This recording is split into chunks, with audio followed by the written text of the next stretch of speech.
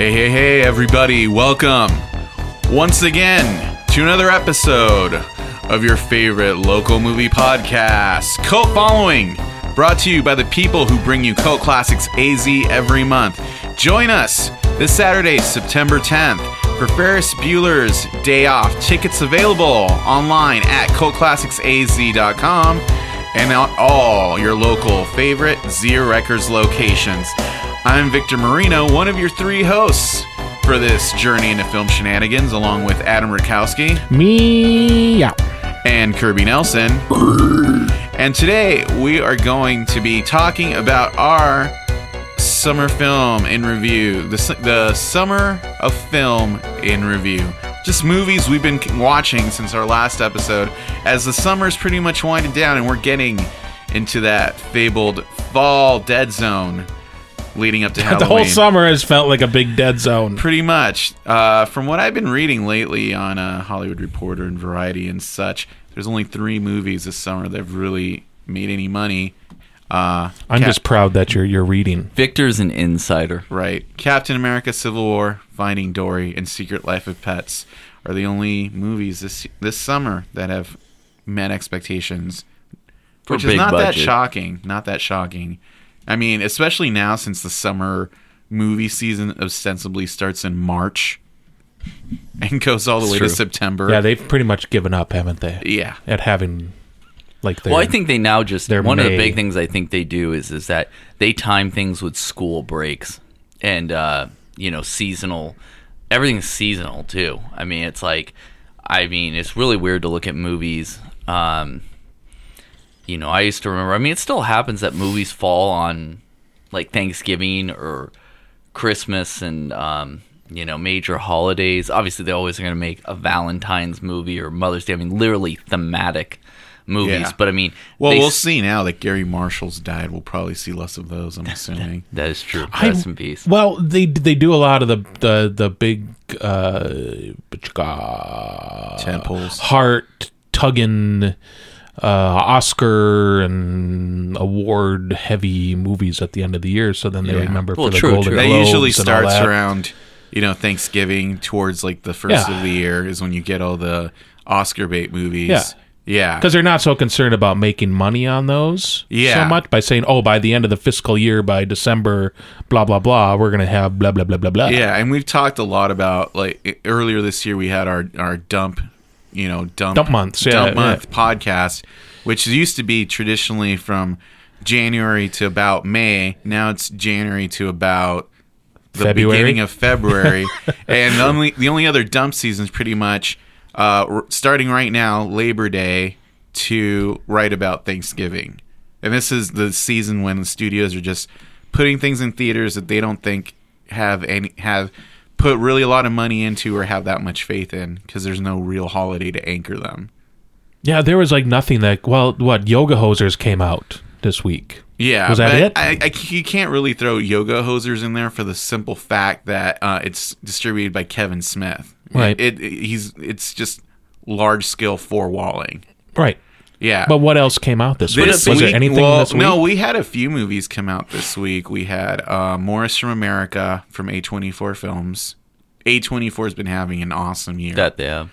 Pretty much every movie they put out this year has been awesome. I still need to watch Imperium, which also came out a week or two ago, that has Daniel Radcliffe playing a journalist who goes undercover. Oh, yeah, right. Yeah, that looked pretty good. It looks pretty interesting. Did you see The Lobster yet? No, I haven't seen The Lobster yet. It's out now. I was going to get on Redbox. I really was interested. It just...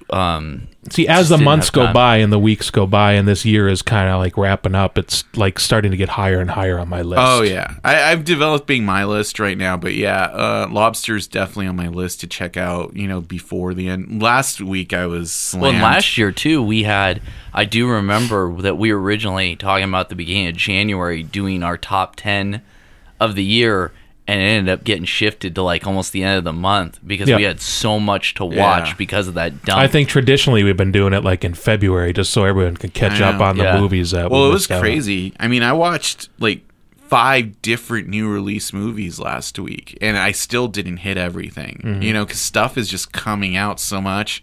especially with VOD. Like, there's still things on VOD I want to hit. Like, I think Anti-Birth comes out this week with Natasha Lyonne and Chloe Sevigny, and that looks like really interesting. Mm-hmm. I really want to watch that.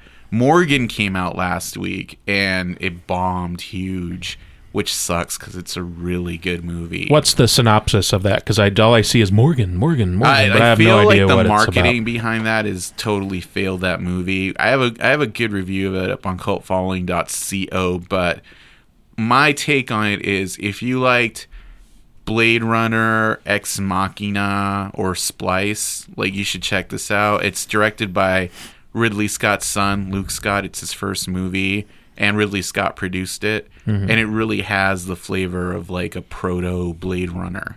How old is he? I don't know how old he is. I think might be like around Duncan Jones's age. Probably late 20s, early 30s.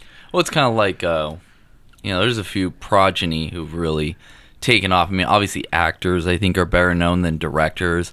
In terms of like a son or a daughter. Obviously, like Sofia Coppola. I always think of Max Landis did stuff, and I feel like there's people out there and stuff.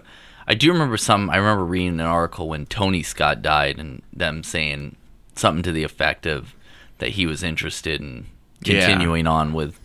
I mean, I want people to see Morgan, just because I think once people see it, they'll be like, oh, I really missed out. And maybe it's because it's a studio movie. It's not getting as much buzz as something might have if it would come from, A24 or another one of these smaller studios. But for the most part, it in a lot of ways, it's kind of like Stranger Things, where like you watch it and you're saying, oh, this reminds me so much of this movie, but it's not quite that movie. And watching Morgan, I distinctly got the flavor like, oh, this sort of reminds me of Alien, or this sort of reminds me of The Thing, or this sort of reminds me of Blade Runner. It's in that sort of lineage, but it's not like any of those films specifically. So I looked up Luke Scott. Okay. He has a very, interesting history. Okay. He was born in 1968. Really? So I thought he was much. You would think that he'd be younger for the very little that he's done. He's directed 3 things: Morgan, which was the big brouhaha. Yeah. Loom. I want to say that I've seen Loom. It's a short. I feel like I've heard of it. I saw it at Phoenix Film Fest, I think, years ago. What's it about? Is it Loom, Loom, or Loon, Loon? Like sewing. Om. Yeah. OM. Then no, sorry. I was thinking of the film I saw was called Loon. My apologies. Okay. I have hearing problems. It's from 25 years of going to shows. Yeah. I have seen this. You have. So at least Adam has. I have seen Loom. He's not a liar like me. So what is Loom about? Just towards it about the? It's a high tech futury blah blah blah blah blah. Damn, I was really hoping it was about the late 90s PC game, the text based adventure. Oh sure, I would have thought point maybe and click like adventure. I mean, like Crochet or something, and they're using. Did you ever play that ever in your life, Adam? I may. Oh, it was great. Yeah, I don't know. He directed one episode of The Hunger back in 1999. What was the episode called? Skin Deep. Who's in it? I think I've seen it. Popping it up, popping it up, popping it up. A woman goes to the bar where she is mesmerized by a seductive dancer who offers her an experience and pleasure and pain. Her friend attempts to warn her away. Sorry, I'm talking weird. You open the box. We came. A woman goes to the bar where she is mesmerized by a seductive dancer who offers her an experience in pleasure and pain. Her friend attempts to warn her away. Oh, but who's... Season 2, Episode 2. Who's in it? David Bowie. He's a narrator. He's in every season. Himself, episode. Host. Kate Vernon as Lainey. Kim Freeney as Kat. I don't recognize any of these other names. I don't. No worries. Ridley Scott produced that series. I'm sure I've seen it, but I can't remember what it's about. I've seen every episode of that show. But I mean, really, he hasn't done a whole. He was an actor in The Duelists back in '77. And he was an art director. So he was. He's got like one credit for like just. So he was things. 9 years old. To be fair, I'll say for 1492 Conquest of Paradise in '92. Yeah, which is Ridley Scott's Columbus movie. Right. Yeah, a lot of Scott-free projects. What I will say is the movie looks very professionally done. It doesn't seem very amateur, and I think all the shots are done very well. I would think it was someone who's done their due diligence. I'm sure he was surrounded by people who knew what they were doing. Yeah, exactly. And I'm sure Daddy wanted to make sure that it wasn't going to be, Yeah, but just choppy. To stay on task, I will say it's a good movie and you should check it out. Because I would think that I'm 42, so he was like 5-6 years older than me. Yeah. So really, at that time, when I'm probably pushing 50, I'd want to. I would get past the point of like, Daddy, I don't want to be like, or I don't want to be like my dad. I don't want to like rely on his help. I'd be like, all right, let's, give me some feedback. Yeah, and the thing too is there's a lot of directors who've gone into it late, like Wally Pfister, because they've shot movies for other people. Mm-hmm. Like Wally Pfister shot the last few Harry Potter movies. He shot like 7 of Christopher Nolan's movies. And the first movie he directed was Transcendence, which is terrible. And I'd say this is much better than Transcendence. So I'm pretty sure, if I recall correctly, that Wes Craven, I think, was about 41 or 42 when he directed Last House on the Left. Yeah. Because he was pretty old. He had been a professor for like 15, 20 years before. He had started in his like... Scorsese's the same way, too. Yeah, he had started in his time, like he was doing like cutting trailers and stuff like that. He was doing kind of the grunt work, learning the business. But I'm pretty sure that he started really late in life. Like he did like a literal second like lifetime and stuff. So that was, lesson learned, it's never too late. Whether you have a famous father or not, I mean, you can definitely do it. Not to sound like a PSA or anything. Which is so disappointing because, I've been rebooting my career and focus on stuff. I can't find a job to save my life. But I had this thing because we were Ann and I were on vacation for the last week in Minnesota, and we were hitting up those little kind of like corner tchotchke places that have like all the weird mix of jackalopes and knickknacks and loons and what LOON and all that stuff. And I said, Ann, this would be awesome. Why don't we just have like a sideshow attraction place, kind of like The Thing that's past Tucson, like going to whatever. Not as badly like on the way bad to El as Paso. that. Yeah. But that would be so much fun.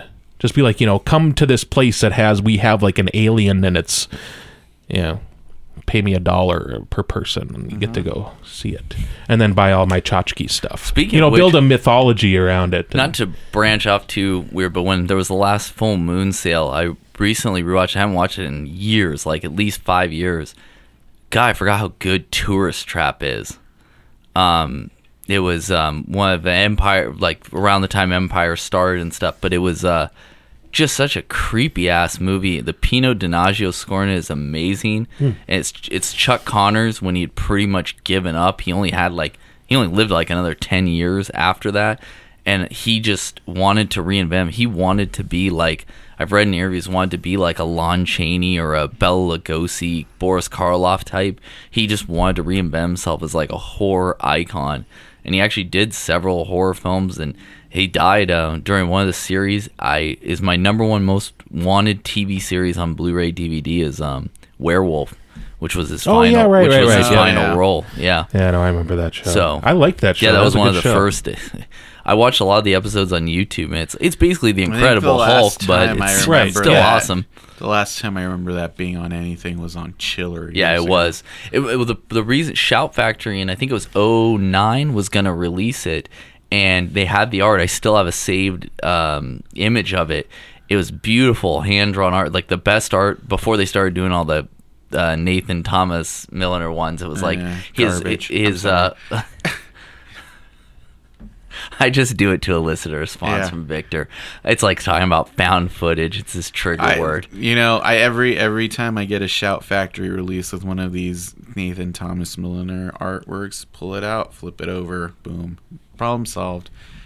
Anyway, it's the bag over the head. I don't have the same opinion. I mean, I enjoy some of them, but anyways, Werewolf was going to be released, and what happened was it was originally released, for those who don't know, on Fox in '87 when the network really launched, and they didn't have a whole lot of shows.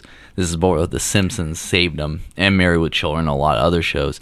But they took a risk on it. Werewolf, which is basically about, like, it was the Incredible Hulk TV series, but instead of Lou Ferrigno popping out, it was, werewolf costumes. But they were going to release the series, and what happened was the legal issue, which is usually what mars these releases, is that they had they were licensed top 40 soundtrack, and now all those artists want the money, and they cannot remove the audio from the visual. Right. So they're not going to pay it the exorbitant sums that they want for. Yeah. So it happens so often. Well, Freaks and Geeks had that problem, I think, for a while. They had enough of a following to justify licensing it.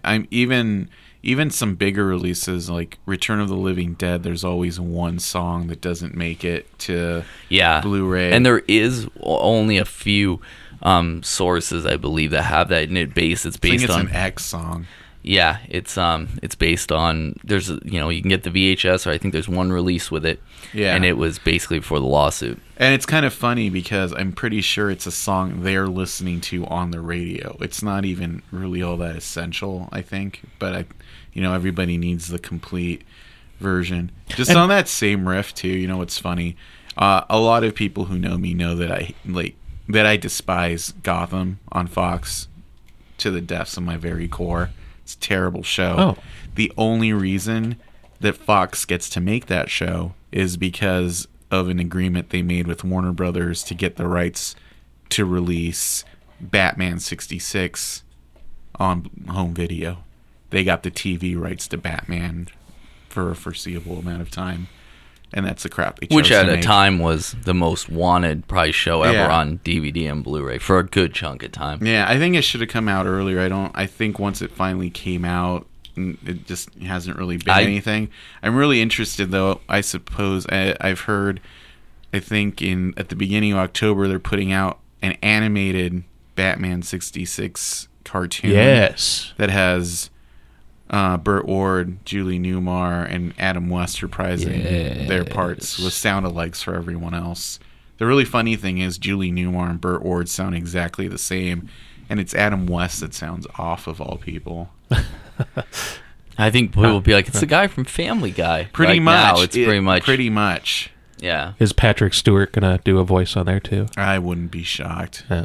Is it produced by Seth MacFarlane's group? No, it's one of the DC Warner animated ones. Okay. Yeah. I kind of wondering now that Sausage Party is such a success, if that's going to give Seth Rogen and Evan Goldberg enough money to keep financing Preacher, since I don't think it's doing exactly awesome. No, it got renewed for a second season. Oh, well, I'm sure that might be having something to do with it. I think one of the bigger problems with Preacher was that they should have said at the beginning season 1 was going to be a prequel to the comic series. Like, the actual adaptation doesn't start till next season. Right. Yeah. Yeah, but that's, I don't know. Well, all those shows, all the AMC shows seem to constantly get,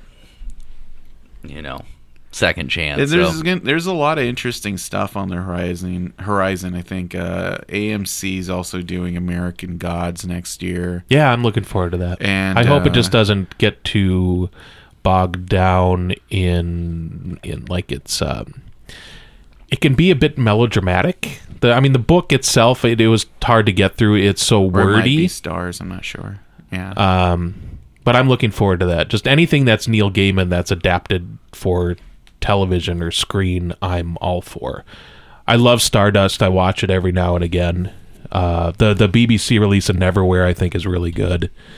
I remember watching that one years ago, but I remember it being really good. Yeah. So I pull those out now and again and watch them. I think they're wonderful. Yeah. It's funny that everybody always wants, of course, Sandman, but there's so many different directions you can go in, so many stories and arcs. I mean, it's literally impossible. I always have truly believed that the one that, really could hit such a high note if it was marketed properly and released at the right time is if they ever just, because out of all the stories I can think of, it's the best one to adapt would be Death, the High Cost of Living.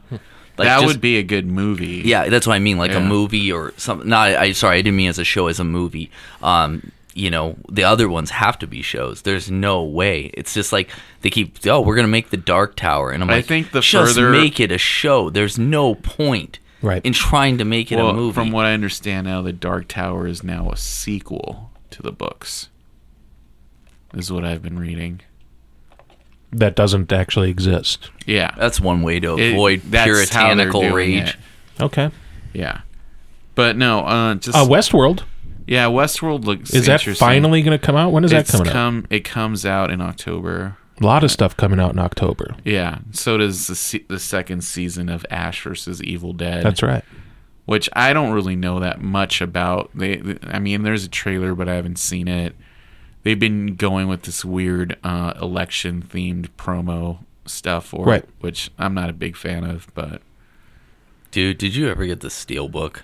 Yeah, I did actually. Did you find it in the wild or? Yeah, I got it at Superstition. Okay, I went to Superstition. I went to 3 of them. I couldn't get it. Yeah, by the time I got it, there were only 2 copies left in Arizona, according to Best Buy. I'm sure it was. For those who were wondering, they put out Ash vs. Evil Dead in this format called Metal Pack, which is a rip-off of Steelbook. And it's really cool. It's kind of shaped like a tombstone with a rusty chainsaw, and it's kind of embossed with rivets. Mm-hmm. And the back is Ash's mechanical hand. Oh. It's nice, Once I got it, I realized, I'm glad I got this one because the other Blu-ray version is a lenticular cover, which I'm not crazy about. Lenticular. Yeah, like that prism where it just kind of looks like lightning flashing. Oh. Yeah. And I like that on digibooks, but I don't really like it on slipcases. I'm just hoping for the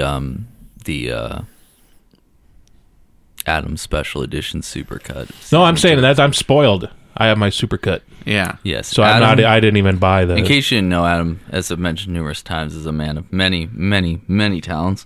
One of the ones is amazing editing abilities, and he made a supercut of the whole season perfectly timed. Without any annoying credits. Without any credits, without any commercials. No bumpers, nothing. Nothing. It is timed perfectly. It just flows. I watched it actually when I was sick, and it was just such a great movie to watch. Like a perfect... Yeah, I almost wish I could watch it without knowing where all the cuts were and everything. You did a pretty seamless job on it. Yeah, it is seamless. Yeah, I worked hard. Did some you of them overlay the songs over... Some of them, yes. Because I figured... I had to resync. I had to find the original songs and then resync them and volumize them and all that stuff. Yeah. Those are some of my more prouder cuts. You should be, man. It's incredible. Overlays and everything. He also did an amazing job on the packaging, but... That was a project. Just to stay on task, because I was trying to get through this week's releases. Yeah. So Morgan, I would suggest people check out the other. I saw this other one from...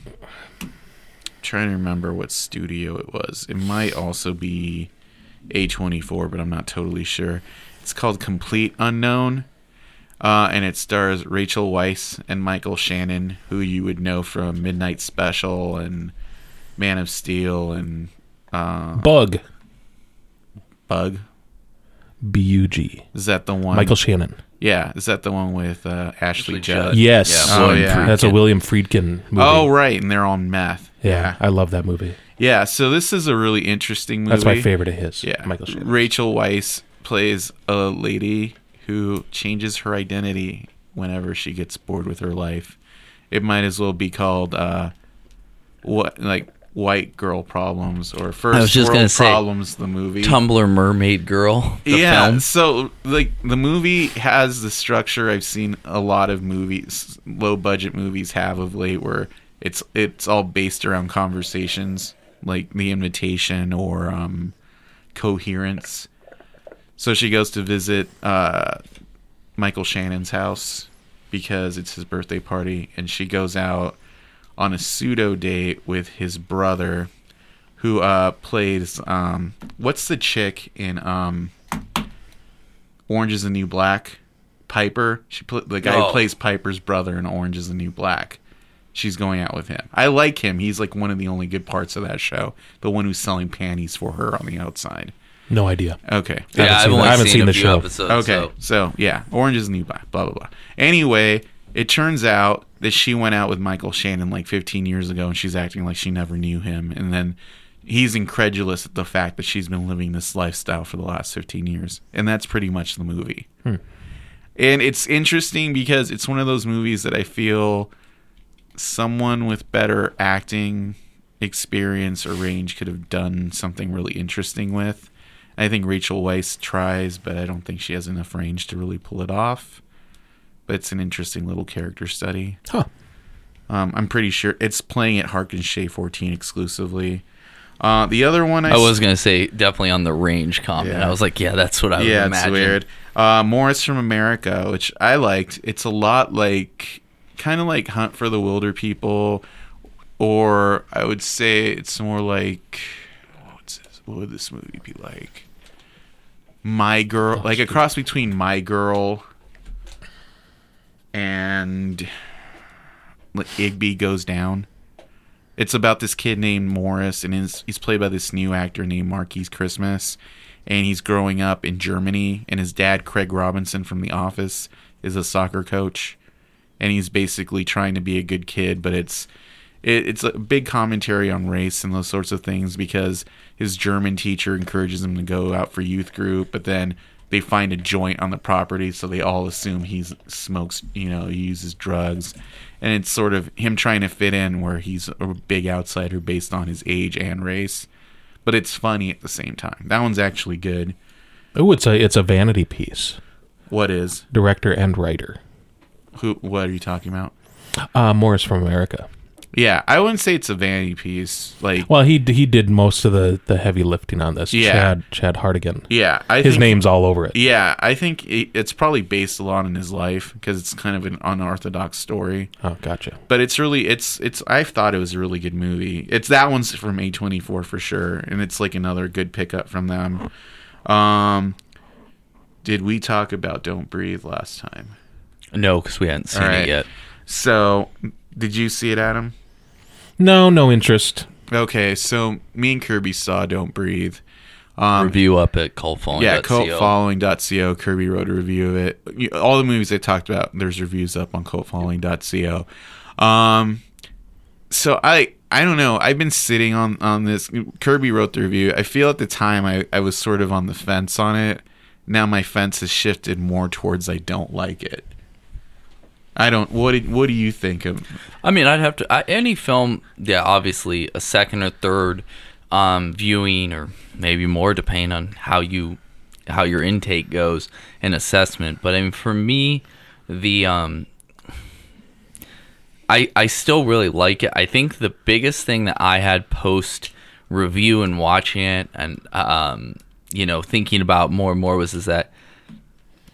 I mean, it's a pretty generic template of a movie. Mm-hmm. I mean, it's not impossible. But two things is funny when we were watching it. Victor had brought up a point on, and we're gonna go into spoilers here. Mm-hmm. Is that the antagonist, the blind man? That's literally what he's called. Yeah, in the film. He has no name. He's called the blind man. Just for explanation. Well, don't you know people with disabilities don't have a name? Yeah, they're nameless in society. Yeah.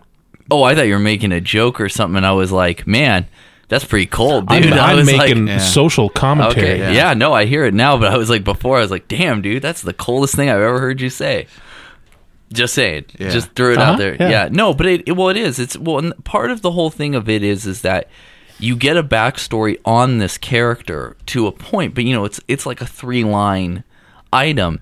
And it's like, part of it is that he is a veteran of the Gulf War.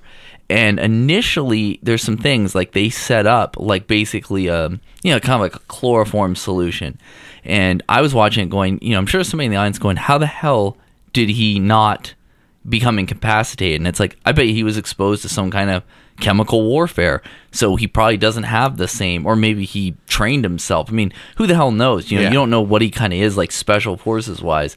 But what I was going to say is that his daughter's killed in an accident. She is...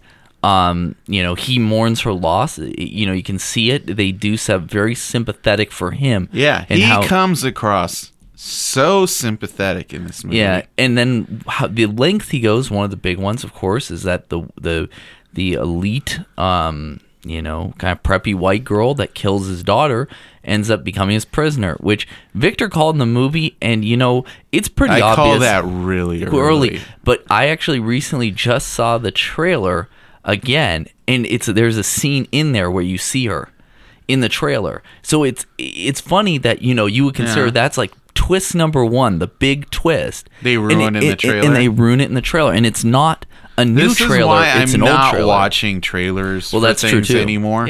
Yeah. Well, then that's kind of where I was going on that. But my big thing on it is that really what I have the biggest issue with. Like I said, it's beautifully shot no matter which way you look at. Great score, great acting from everybody. It's the only movie I've seen where they make night vision not obnoxious, not annoying and stuff. But a big part of it is that a lot of people brought this up. I mean, I said as soon as the film finished, when we were discussing it with our friends Troy and Jen, who came to the screen as well, was that it's the people under the stairs. And it really it is. The more I think about it, though, there really is a lot of similarities. Somebody made a list online, and I mean, it really isn't just casual. I mean, it really is extensive. I feel it's. Oh, here's this movie. Let's just change 3 things about it. I'll say here's my bigger thing in hindsight. One of the things I'll bring out really made me hate this movie afterwards. So there's these 3 kids. One of them is the main kid in the Goosebumps movie, and Jane Levy, who's good in everything, even in terrible movies. She's a good actress. I don't know why she keeps doing these dumpy horror movies, because she probably needs a better agent, or she feels indebted to Fede or something. The third kid, who's the main, antagonist in the movie, his name is Money, and he plays Jane Levy's abusive boyfriend. He is also in It Follows. He is the kid that the main girl in It Follows, has sex with, and then it turns into his mom and kills him. Oh, that's the kid who plays Money. Yeah. He's very sympathetic in It Follows. Yeah. In this movie, he is fucking terrible, and just like they just go out of their way to make him the most cliched. Let's fucking kill this guy and kick this movie on. He's essentially, for those who know the internet meme, he basically is Scumbag Steve in a lot of ways. Yeah. It is a very cheesy caricature, but you still hate him. I mean, there's nothing good about him. And in parts later, I'm just, I'm here. Like, they gave him a little, try to redemption thing. Like, I'm the only one breaking in here when, Stick can, magically sense when people are around. And it's fine, but the thing is, these are the people you're supposed to feel for. Jane Levy and this kid who's basically helping these assholes break into buildings because so he can provide for his dad, and so the girl can provide for her sister because she's in an abusive situation. But they just don't give you enough, and they make him seem so sympathetic that they have to introduce twist number 2, which ruins the whole movie to me. Yeah, and it's one of those twists that visually and stuff, when you're watching on screen, it's real tense and stuff. But when you think about it afterwards and stuff, it becomes, you're just not sure where it comes from. Like, you know what I mean? And that's where I think where Victor kind of got the idea of, he had expressed his, more of a sympathy for the blind man down the line, because it's kind of like, man, he really explains himself. Like, he's not talkative a huge amount in the film, but he says like the important things. The reason these kids want to break into his house is because he got a gigantic settlement. Like, we find out it's like $1 million for his daughter being killed, paid off by this rich family. Yeah, like under the table, because there's a Freddy Krueger like, oh, we didn't dot our I's, and she's rich, so she got off. So he ends up kidnapping her. That's twist number 1, that he keeps her tied up in his basement, right? Mm-hmm. We might as well just, at this point... It's up to you, man. Okay, so it turns out somewhere along the lines of her having, the killer of his daughter under there, he decides he needs another child, and rather than go the route of kidnapping a child, he has a giant gallon of frozen sperm and a turkey baster, which he uses to inseminate her like a cow, and he has her in stirrups. There's just so many things about this that in hindsight don't make any sense to me. How a blind guy can do all this. Like, is there just a giant puddle around this jug where he missed? Maybe his exposure... I actually like that you referenced stick, because really that's the kind of...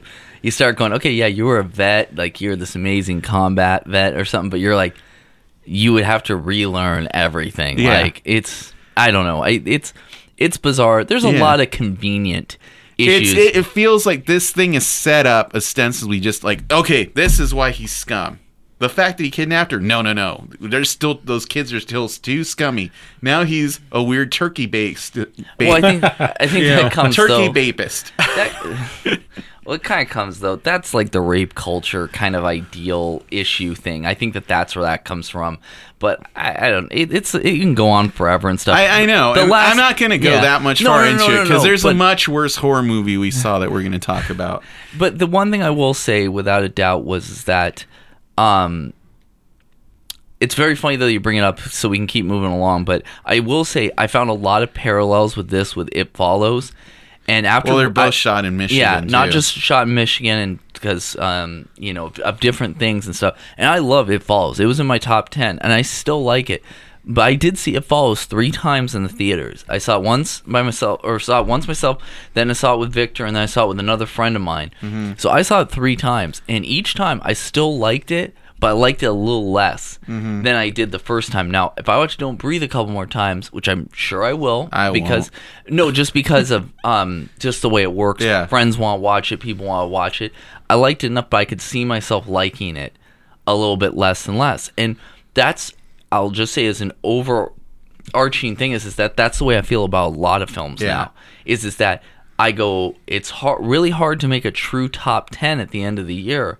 Because how many of these films would I really watch again? You don't have to have a top 10. That's my stake in this now. That I don't like putting movies to fill.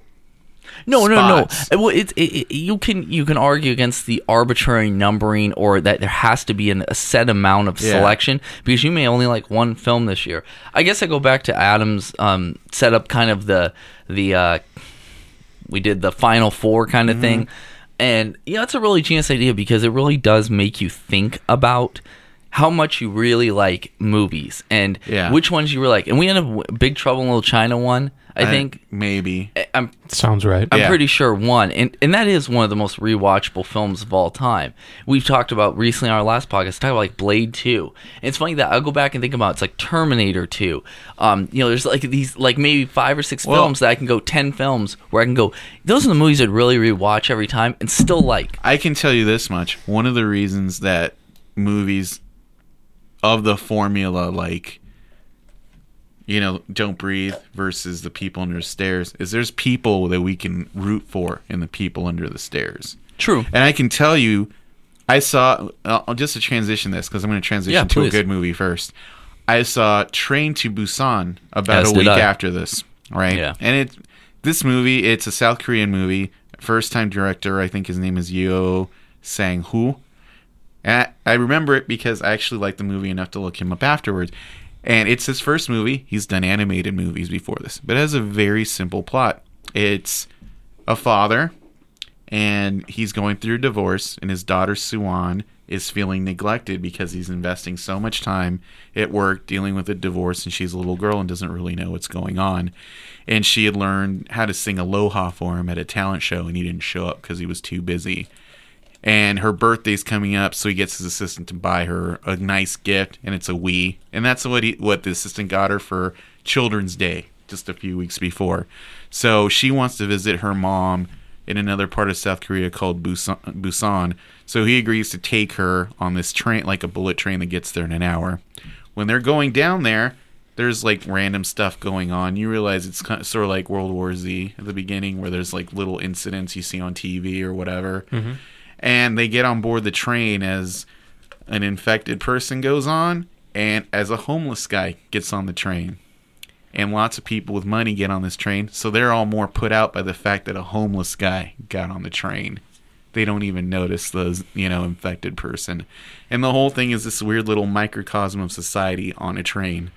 Now, my take on it going in is like, South Koreans know how to do movies set on trains. I learned this from Snowpiercer. I was about to say Snowpiercer. Yeah. I was going to say, and it does share that, the K-horror stuff, it's The Host is another great one, and it draws a little bit from all of them.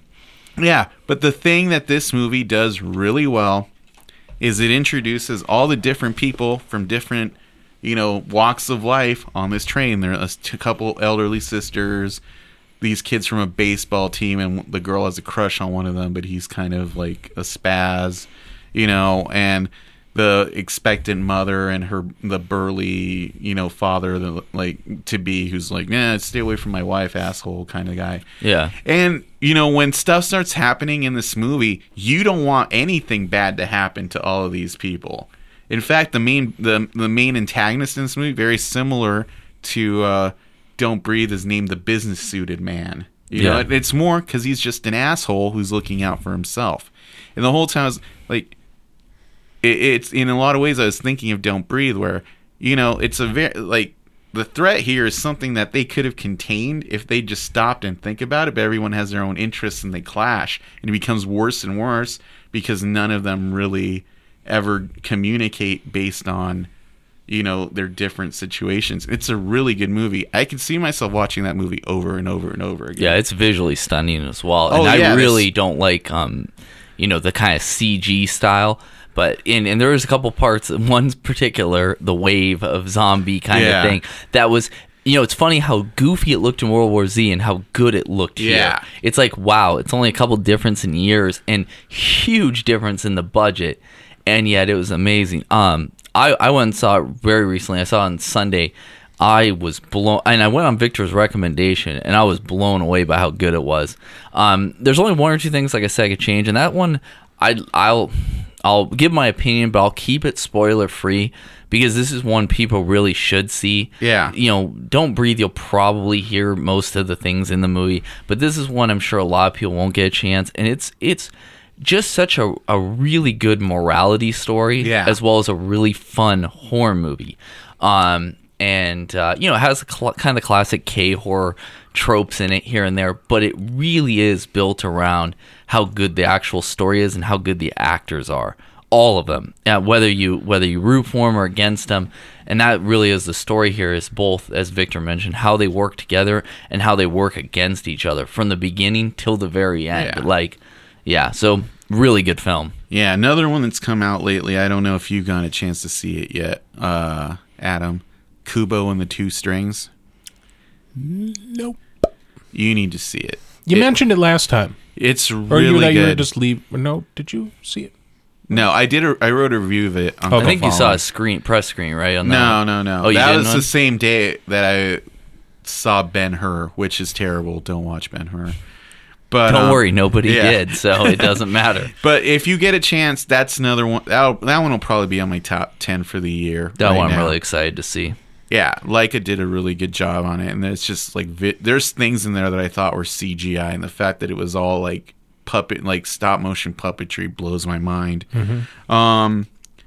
Just to finish off the tail end of the summer, I'm going to talk about a movie that I truly despised, and it hits in full release next on September 16th. That is Rob Zombie's 31. Ah, God. How would you talk about this? Is it his worst? It is easily his worst. It is easily his worst, without a doubt. There's really no debate or discussion. I mean, even Rob Zombie fans are kind of like Tool fans, and like I or really, just Tools, or just Tools. But I mean, because I love Rob Zombie. No offense. Really I love Rob Zombie. I like his movies. I like White Zombie. I like his independent stuff. I think Rob Zombie is a genuine person deep down, and I think he really does love horror and metal. No, I mean, I think he's one of those people. No, I know. It's just yeah. Who just, I mean, I think the thing is... People. Yes. But he, what it is that I think you have to take a fair perspective of his films. And it's like, look, House of 1,000 Corpses, when it came out, I'm like, this is like the ultimate mishmash of so many different landmark films. You like it or you don't like it, it's fine. But The Devil's Rejects, I was like, man, he really kind of... The Devil's Rejects he made his own movie. And it's really good. And... then he made, because I'm not Halloween and Halloween 2, I'll keep separate here, and I'll just say Lords of Salem was very unexpected. I was not expecting this. It does follow Halloween 2 in some ways. Yeah, but it is visually, especially, his most striking probably film, which was not coincidentally was shot by Brandon Trost, the guy who shot the FP, who also shot Halloween 2. Yeah, you put him with a good cinematographer, and I think there's a good chance of seeing interesting things. Yeah, no, and I love Lords of Salem, and I thought it was very Gallo. It is very much an Italian film, except for his wife. That kind of, but the acting in Italian movies isn't exactly awesome. And again, people go, "Do you hate Sherry Moon Zombie?" No, I don't. I just don't think she's a great actress. But I don't think in horror movies you have to be an amazing actor. And that's why I think they were smart in Lords of Salem, where it's about things happening to her versus just her. And that's a film where I do like her. That's probably my favorite role. You get to this movie 31 where it has an interesting premise on paper, where every Halloween there's a pair of English people and they kidnap someone random and pit them against a collection of redneck sort of serial killers in disguise because it's Halloween. Now, if you put that prospectus in front of me and say, "Oh, that sounds like something Rob Zombie could direct, without fucking up somehow," then that I would be all on board. And I signed up to watch that movie. Instead, I get this weird white trash remake of House of 1,000 Corpses, where characters magically disappear and then reappear later. No one is likable. Again, the same problem with Don't Breathe. You meet Sherry Moon's crew, who I don't even remember her character's name. It was something really stupid, like Rocky or something. Charlie Riley. I think Either way, her name's Charlie Girl, and then there's one guy named Panda, and then and Meg Foster, and they're all like basically they run a circus sideshow. You never see proof. They're of like this. Like midway workers. They basically all say like they're the girly show, and then like that kind of thing. They're carnies, and they pull into a gas station, and they get sized up by Bud from Repo Man and Dottie from Pee-wee's Big Adventure. Wow! And then half an hour later,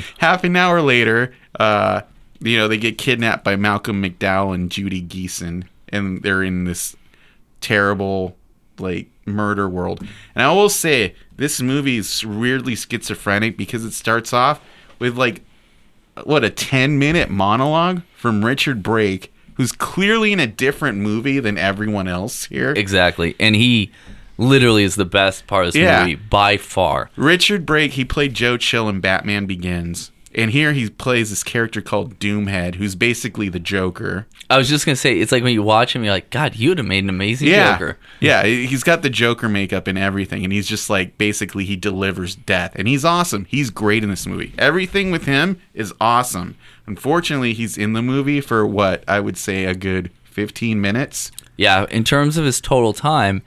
And really, like I said, you like Victor said, schizophrenic is a great descriptor because it really is. It's like You have Malcolm McDowell and stuff, and they're playing the aristocrats. It's very Marie Antoinette. And it's not even done well. They look like the French aristocrats from Hellraiser Bloodlines. Okay. Yep. Yeah. It's very cheesy and stuff. But then the game, it's funny that, and Victor will elaborate as he MST3K'd this game the hell. Makes no sense. He MST3K'd the hell out of the Q&A section after that we were treated to, which is a pre-recorded thing with interview with Rob Zombie. But it's one of those things where he talks about, like, he's like, oh, people are gonna be like, it's the Running Man, and I'm like, it is the Running Man. It's the Running Man. And that's a common thing. I mean, you could argue that's the Hunger Games. That's a million other things that have taken that story or versions of it throughout the 20th century fiction. But the biggest part is that the actual outside of the facility or the hunting ground really does look like the Running Man. Yeah, it's a big factory. And with different rooms that have themes and stuff, because it's like, it really makes it look like you literally expect, like, was it Dynamo or somebody to come and out. Instead of getting some really cool, like, terrible clown character, like, I was thinking they'd have somebody like Mr. Hammer from Batman Arkham City. The first character you meet is a midget Hitler.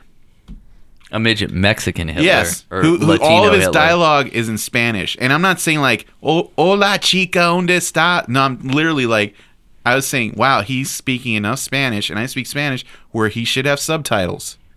Yeah, but they decided not to go that route. It's very weird. So if you don't speak Spanish during that part, you're actually missing out on a lot. And, you know, once he's dispatched of, or, I'm not spoiling that, you know. Yeah. You're introduced to another pair of random clowns with chainsaws.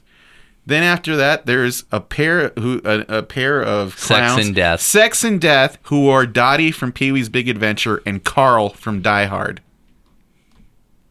Carl from Die Hard, ladies and gentlemen. And then old Dick takes it home, and that's it. That's all you get. Yeah, you get 3 acts, and it's him. like weird. Like they'll show up and like. Okay, like they fought these terrible, you know, and they're like, oh, they're almost beaten. Then suddenly the 2 clowns with chainsaws show up, and they're like, oh, well, this is over. And then an hour passes, and like they don't tell you how they got away from them. You're just supposed to accept, oh, they got away from them, and they've been hiding from them for an hour with no weapons in a completely different and that's part another of the building. thing, that this is timed, so they constantly announce 13 hours long, 12 hours long. So the movie is 12 hours long. No. The game is supposed to be 12 hours long, but it like jumps hours. Like something that you think happened a second ago happened 2 hours ago. Yeah. Well, and then they try to like, they fell asleep for a little bit or something, and then there's a dream sequence in the middle of this whole shenanigans. But it's like another part say like, we're gonna keep changing the odds. Like, what's the over under on somebody? It's like trying to make it more like this is the most dangerous game of all, right? Man, and like, mind you, they're betting with like what I can't even tell what they are, like gold coins and like doubloons on this like Bitcoin on this pentagram table that looks like they bought from Spencer's. That's all lit up, and the movie now available at Hot Topic. Yeah, the movie's set in 1976. There's nothing in here that really looks like 1976. Well, and that's the thing is that that's probably one of Rob Zombie's only smart moves in this movie is they make sure that all the locations are like stripped of everything. Like you never, like the filming, like you only see them at the beginning. It's like a desert town. At the end, it's a desert. It's still in the same desert town. There's never like any modern civilization or anything, because otherwise, I mean, it really would be. But it definitely doesn't, like Victor said, it doesn't put you there. No, and the thing is, and I'm gonna pretty much just stop talking about the movie at this point. But at that point, once I realized there are all these freaks who have more freaks to kill people for some unknown reason. Really unknown. Are they using a turkey baster to create more freaks? It's like this movie's House of a Thousand Corpses, where they randomly kidnap some people, except there might have been a Dr. Satan in here. I mean, there's a stupid table. Like, honestly, when the movie ended, I'm like, there's a truck who comes up to the last survivor. I'm thinking, oh, that's clearly Captain Spaulding, because we haven't seen Sid Haig anywhere yet. And then it's not, and then the movie ends really weird and abruptly. And I'm thinking, if this had been a House of a Thousand Corpses or Devil's Rejects prequel, I would have been like, oh, I get it. This was smart. I totally understand. This is how we this is why the movie's so similar to House of a Thousand Corpses, because they picked everything up from this, you know, and just universe expanding. No, it doesn't. It ends with a weird ending, you know, and I know Lords of Salem has a weird nebulous ending too, but that actually plays into the kind of movies. Well, that was the whole. That was the whole beat this, to the it film. It doesn't make sense at all. Like the whole. Just, I don't want to spoil it, but I'm just saying it doesn't make sense the way this movie ends on multiple levels, and anything to really redeem it was kind of like squandered. Then Rob Zombie does this Q&A at the end where he's saying, well, you know, I spent 2 years making this movie about the Broad Street Bullies, and it turned out it was never going to happen. So I was telling my agent on the phone, you know, I could make up a movie off the top of my head on the phone, and I could get that made quicker than this. Like, say there's these people who are going out on Halloween, and they get kidnapped and terrorized by evil clowns. And I did it. And I did it. So basically, this was a thing he thought up like as a dumb idea, and much like Kevin Smith did with Tusk, and just did it because he could get money to do it. And that, on some level, we're all seeing it and thinking, so what? Are we the chumps who, like... Yes. Yeah, it's kind of obnoxious. And by the way, this was not cheap. This was like $17 with fees to see this. Oh, because it was a Fandango thing, wasn't it, or something? Fathom, sorry, yeah. Mm-hmm. So, I mean, it wasn't cheap at all. I mean, I'm like, I could have gone and seen 3 good movies at a matinee for this price, and it's like, man, what a piece of shit. Like, and that's really, it's not even trying to be, this is not a film I need to see again. We took the bullet for you, okay, guys? That's what we're telling you. We took a bullet for you. Yeah, it really... It's got to be, you know, like I said, it's not one of those things where it's just, I'm just picking on Rob Zombie. And I took this bullet enough that I'm like going to say, like, I wouldn't take the bullet for Yoga Hosers. If you go to see that, you're on your own. Well, you know what to expect when you see Yoga Hosers. Yeah, exactly. At least there you know. You're walking in eyes wide open that this is a Kevin Smith. You have a talking Canadian sausage in it. This, we're led to believe, is the most Rob Zombie movie Rob Zombie has ever directed. His exact words. But at least Kevin Smith knows when to limit his wife in the movie. Yeah. And to me, this mic drop right there. Boom. Wow. He goes on to say in Tim this Burton Q&A had the same problem too. that House of a Thousand Corpses to him couldn't have, because there were people involved who told him he couldn't do certain things. And this is him letting all of his impulses run wild, which means no one is likable on any level whatsoever. And it's just obnoxious. Yeah, I think it's the way we'll finish it out here. White trash. I'll say this, and I'm going to say this because I was planning on writing a review just to include this line that puts how stupid Rob Zombie thinks the people going to his movies are. There's a part in this movie where there's, in his last movie, there's a guy who looks somewhat like Rob Zombie, who's supposed to be like the Rob Zombie guy. There's a guy in this too. It's a different actor, but he looks just like Rob Zombie. Yeah, I've seen that picture. Yeah. So he's going into the back of their trailer to get a gorilla mask because he's going to do some trick where he turns like a black girl into a gorilla. Yeah. Hilarious. Yeah. No, this isn't even the worst part. So he goes in there and there's 2 people having sex, right? And he's there, and he just like, okay, they're having sex. It's not like pretty sex. It's just like, you know, whatever. Yeah. And he just stands there looking at him holding the gorilla mask. And then they're just joking about the fact that he walked in there. And he says, then the guy starts telling a story about like, oh, when I was a kid, my parents used to have sex and they would say, oh, we're making something in the oven. And then the kid says, oh, I thought you were making donuts on the couch. It's like, why that? Because there was frosting. I licked some of it, right? Hilarious. Oh, no. And then it goes on. Oh. Yeah. I don't know if I can take it. Yeah. It was semen from my dick. So not only does he not trust you enough to understand he's making a horrible, terrible, stupid joke about a kid thinking cum is frosting, he tells you it's semen straight out. And then it tells you semen comes from my dick, not a turkey baster.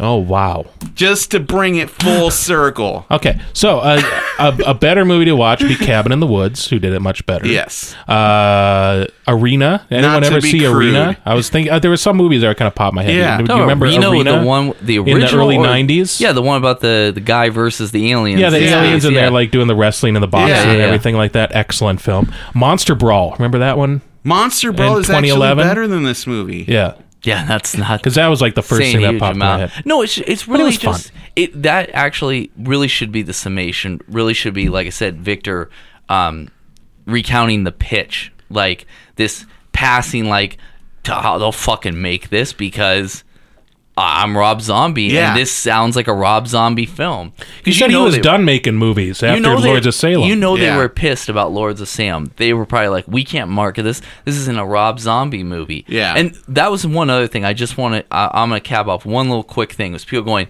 this is the goriest Rob Zombie movie. Or there is no gore in this. This has got to be one of those tame movies I've ever seen. Like, nothing. There's chainsaw deaths left and right where you see nothing. And I don't know if this is his homage to Texas Chainsaw Massacre, but it's so stupid. And then this is where he gets back to Brandon Trost and all he has is DP. Every fight scene in this movie, it's like if you took your TV and started shaking it. Oh yeah, I heard there's a lot of shaky cam. Yeah. Like and they show you this behind the scenes documentary where he's using Steadicam and dollies to shoot a lot of the movie, like a very long making of documentary that's really boring. And I will tell you, I have no idea where all these Steadicam shots were in this movie because they show you side by side in case you wonder. But anytime there's a fight scene, you can't understand anything. Characters die, and you're like, "Oh, he died." See, shaky cam is your found footage crapiola for me. I hate shaky. Yeah, I don't know why he did it. I don't know if he did it. He's like, this is a perspective. Like, this is a point of view. Like, so you can see, like, you could feel what the person felt. And I'm like, all I felt was nauseous, man. And not in, like, a found footage way. Just, like, in, like, why did you do it, man? There was no need. Because he doesn't know how to shoot a fight scene. Because that's the difference is the Doomhead scenes are not at all like that. Yeah. And that's why it feels so uneven. Like, yeah, it's massively uneven. I'll say this. There's a scene where they introduce the sex head, whatever, Dottie from Pee-wee's Big Adventure. And she shows up and she's Harley Quinn. Like, she has the Harley Quinn wig, everything. She's Harley Quinn. And there's a strobe light. I do not have epilepsy or anything. I could not watch that for more than like a few seconds because there was so much strobe. Like, I couldn't understand what was going on. It was giving me a massive migraine, you know? And these are things, when you do a screening, lock them in. Think of the people watching the movie. No, it's just very hard to watch, and not because of the gore or anything. And then when you have characters who are basically, there's several situations in this movie where characters are like, oh, don't go in there, and then afterwards they're like, damn it, I knew we shouldn't have gone in there. And I'm like, yeah, you did. So did we. This is so cliche. See, when it all starts to fall apart like that, it just becomes so obvious when they use those types of things. I didn't even hate those that, like, we shouldn't have gone in there. At least it's like the real, like, what probably people would really react. But I mean, the rest of it, like, I totally forgot the frosting one and stuff. But a lot of it just is so cheesy. It's just, but the worst crime is that it's boring. Yeah, I wanted to really like it, and nothing really happens in this movie. And then by the end, the only character you want to get out of it is Meg Foster. Yeah, she's really the only truly sympathetic character. And I think that was an accident of editing. Like, I don't think they meant to make her like the sympathetic one, you know? No, not at all. Yeah. And I also should have said too when you brought up the Rob Zombie. By the way, he plays a Christ figure in the end, like without spoiling too much, the Christ figure, the sacrificial lamb, and I'm gonna have a redemption. Yeah, it's really cheesy, but that's the wrap up of. And now as we've hit the end of the summer season, so we're gonna wrap this up, guys. So I got a few more. Oh, you do? Real quick, go on. Quick. Well, no, because you cover most of the ones that I want to say, so I'm gonna do these as a couple lines and call it a day. Yeah. Is that I finally saw The Boss. Mm-hmm. The what? The Boss with Melissa McCarthy. Comedy movie. The most paint by numbers movie I've seen in a long time. Yeah. Saw The Bronze, which I thought I don't even know. It's a Duplass Brothers film, and it's like what's her name from Big Bang Theory is like a gymnast, and she like goes I've back seen the to cover for this. Yeah. I gave it a shot. It wasn't as bad. I will say it has probably one of the most inventive sex scenes I've ever seen in a movie, and I did laugh at that. On the documentary side, because I always check out a few, I saw a great one called Who Took Johnny, which was excellent, which is about literally how they started the Centers for Missing Exploited Children, or really got them going, reinvigorated how they started media campaigns, told from the mother's perspective. Amazing documentary. Okay documentary was I'll Sleep While I'm Dead, which is the Steve Aoki kind of story. Oh, yeah. Pretty good. Not great, but enjoyable. Interesting. I did want to mention, too, Summer Failures. Although we didn't talk about them a huge amount, I finally saw both the BFG and Alice in Wonderland Through the Looking Glass. I took one for the team on both of those. Yeah. And then the last one I'm going to say, neither. The BFG is not bad. It just doesn't know what it wants to do, and neither does Alice in Wonderland Through the Looking Glass. I mean, really do not know what they want to be. Yeah, the giant just looks really strange. I don't like that look. It's that Robert Zemeckis Polar Express kind of thing. Ugh, yeah, the Beowulf. But the last one I did just want to mention, because I don't know if actually, Victor, you guys ever saw it, but was the ID4 research. No, I didn't. I just want to say the not good in any way, really not bad. The most bizarre movie in so many respects of how they tried to put it all together. But I just want to put this one out as a commentary. I have never seen a film in a long time that has ever shoehorned. Do you remember Brent Spiner as the kind of like mad scientist in the film? Yeah, he died in the first one. No, he didn't die. He comes back in a coma. And not only is he in a coma, but he's being cared for by his partner. They just, we're going to make him gay. He's literally, and I'm not saying this, I'm a gay positive person. I support it. I've just never seen a film try to shoehorn a character in for no reason. I mean, zero. There's no joy in it. There's no compassion, because it just becomes like, I thought he was dead. That was the very first thing I thought of. He died in the first one. I thought they used him as a puppet, as a mouthpiece. The alien Anytime did. I've seen that in movies where the alien talks to you and you're limp, that usually means you're dead. Oh, no, you're only a coma victim in this movie. But like I said, it just blew me away that they literally, okay, we got to fit that in. Not because, like I said, there's plenty of great gay characters in film, and there should be.